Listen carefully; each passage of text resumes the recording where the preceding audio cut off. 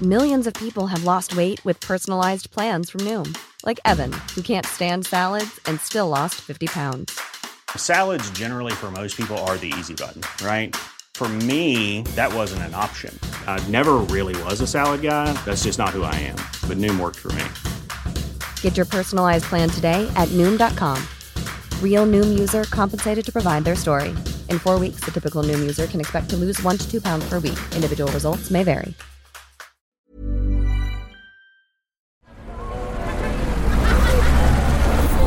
Podcast Network Asia. Dati nag-gym ako but now I'm engaging into boxing, combat sports. Kasi parang when you feel good, parang nandun din yung right mindset eh. Kumbaga nawawala yung stress, nakapag-isip ka ng maayos, especially kapag may mga times na demanding na yung clients and then laging kino-call out yung mga freelancers. Mga Immortal, I'm Stanley Chi, your host for the Underpaid Podcast. It's a pro-employee podcast na siguradong relatable sa lahat ng nag-opisina o work from home. So subscribe to Underpaid and enjoy the show. Mga Immortal, welcome to the Underpaid Podcast. I'm your host, Stanley Chi. Ito ang podcast na pro-employee para sa mga Immortal wherein we talk about work-related topics in a light manner na parang nagkukwentuhan lang tayo. In this episode, we'll be talking about building habits in this pro tips na episode ng Underpaid. Kasama ko si Zar De Los Reyes, ang Senior Recruiting Manager ng Upwork who has 16 years of experience in leadership and management and 15 years of experience in freelancing. Siyempre, kasama pa rin natin si Ana Bonalba ng Cross-stitch tuloy sasabihin ko eh. Cross Skills Virtual Assistants. And siyempre, si Kaloy Orbe ng TaskMe Quick. Yan. Sorry hindi ko maalala yung mga pangalan ng mga kumpanya nyo. Sulat mo kasi. Hindi, yung cross skills, naalala ko naman. Dino-joke ko lang kayo. Oo.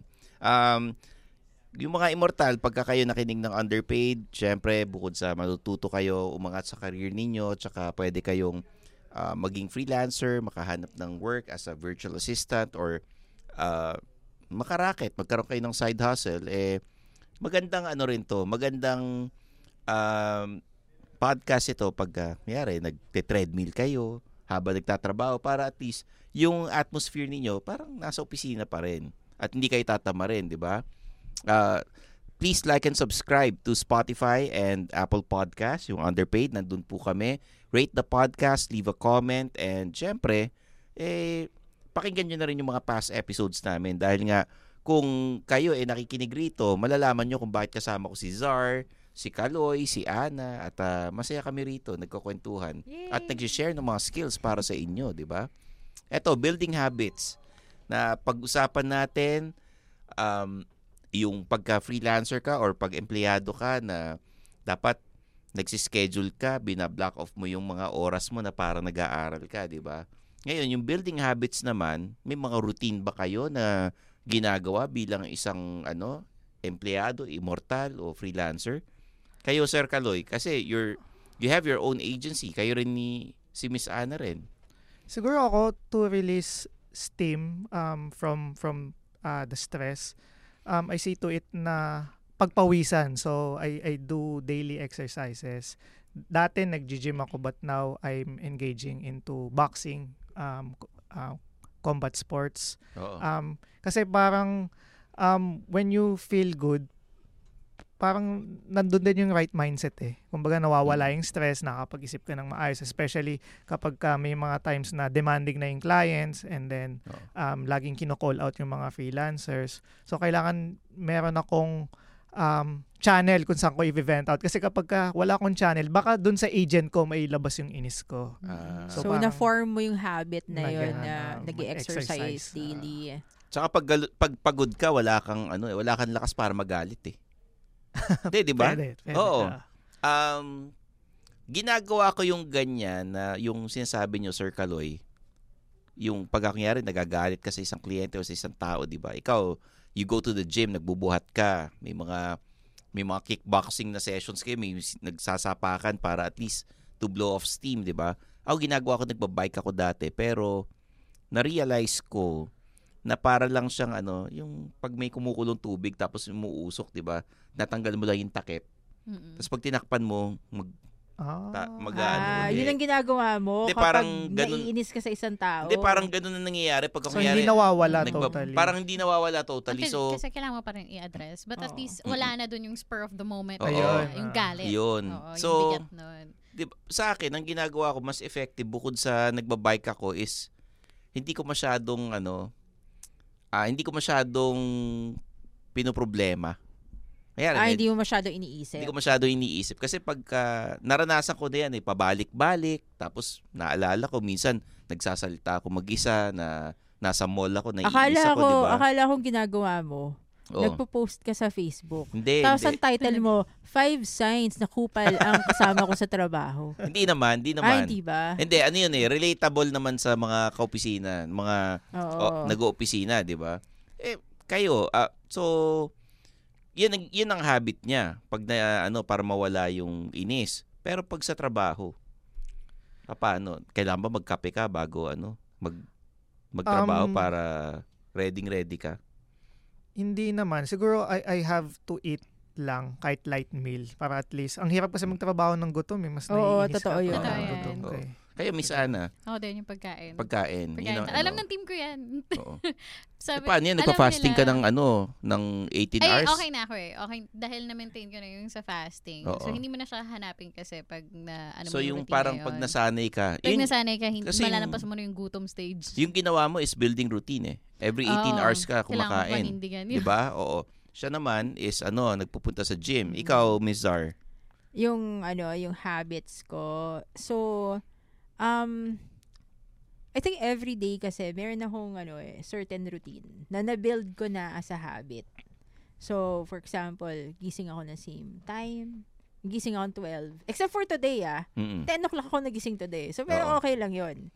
Pero gising ako ng mga 12, tapos inom ako ng gamot, tapos kakain ako, inom ako ng gamot, mag-exercise ako, hanggang sa mga 8 o'clock PM magtatrabaho na ako. Kasi night shift ka Oo, night shift ako. Kayo, night shift din ba kayo? Bilang agency owners? Actually, ngayon medyo flexible na ako. So, I don't do much of the legwork na. Kasi nga, parang passive na yung mismong agency. But there are times na I have to be awake at night. Kasi nga, may mga clients na kailangan nila ng attention. That's also reason why I invested sa mas magandang phone. Kasi dati naka 10,000 worth or 5,000 worth phone lang ako. Parang mas kailangan ko siya para ready akong available anytime a client needs my attention. Kasi malalagay yung mga apps, gano'n, mas mabilis. Tsaka mayaman ka na Diba?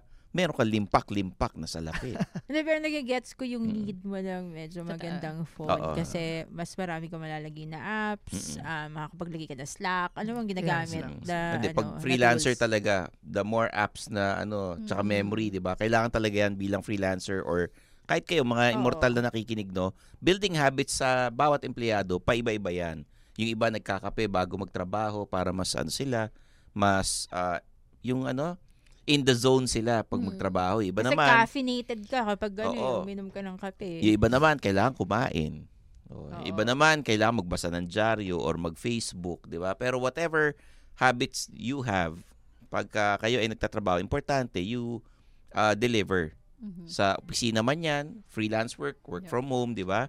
Kasi kanya-kanya tayo ng routine, ng katawan, ng pag-uugali, iba-iba tayo. Minsan, yung oras natin iba-iba rin. May iba pang gabi, may iba pang umaga, no? And sana sa mga immortal na nakikinig ngayon, yung habit niyo, magandang habit sana. Yung routine niyo maganda sana, 'di ba? Kasi kung bad habits 'yun, 'di ba? Meron rin bad habits like nalilate, ganoon. Hindi, building habits nga bad habit naman, hindi man nakatulong sa trabaho 'yan. Oo. Una, syempre, wag nating gawing habit yung pagiging late. O wag niyo gagawing habit yung maya nag-aano kayo, yung ang tawag dito, yosi break, tawag nila. Oo. Parang may nakita ko kanina, sinabi ni Mel Robbins na for example, procrastination. You are not a procrastinator, but you have a habit of procrastinating. 'Di ba? So, habit talaga. Hindi mo talaga 'yon character. Ayun. So, mga immortal, pag meron kayong mga katanungan sa amin, meron kaming Facebook and Instagram. Kami very active doon, at si Zar, meron siyang TikTok. Nag-update siya palagi, lalo na kung may opening sa Upwork. Tsaka may interview questions nga ako doon. So, pag sinagot niyo yun, bigyan ko kayong feedback. Si Kaloy naman, Kaloy Orbe ng Task Me Quick, meron siyang Facebook page. Pwede kayong mag-subscribe doon para doon sa kanyang mga para pag may openings, di ba? Si Miss Ana Bonalba, doon sa Cross Skills Virtual Assistance. Lagyan mo kasi ng action para maalala mo. Kaya nga ganun ako na ganun, diba? Oo.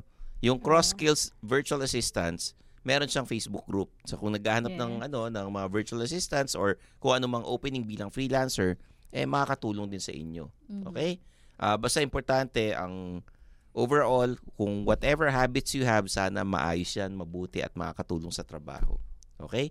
Maraming salamat, Zar, Kaloy, and Ana. Thank you. Thank you for joining me at The Underpaid Podcast is produced by Podcast Network Asia. We have episodes Mondays to Fridays. Monday is the one-on-one interviews or the agency spotlight. Tuesdays and Wednesdays are the pro tips, and Thursdays, freelancer series, and Fridays ang happy hour natin. So there you have it. For Zar, Ana, and Kaloy, I'm your host Stanley Chi, and this is The Underpaid Podcast.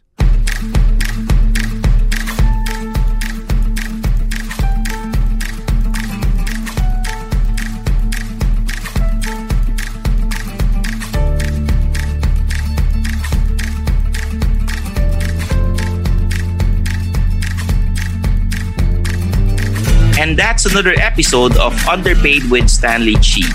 Hit that follow button to get updated with our new episodes. Follow us at our socials at The Underpaid Podcast. Kita-kits, mga immortal. The views and opinions expressed by the podcast creators, hosts, and guests do not necessarily reflect the official policy and position of Podcast Network Asia, the hosts of the program, or other programs of the network. Any content provided by the people on the podcast are of their own opinion and are not intended to malign any religion, ethnic group, club, organization, company, individual, or anyone or anything.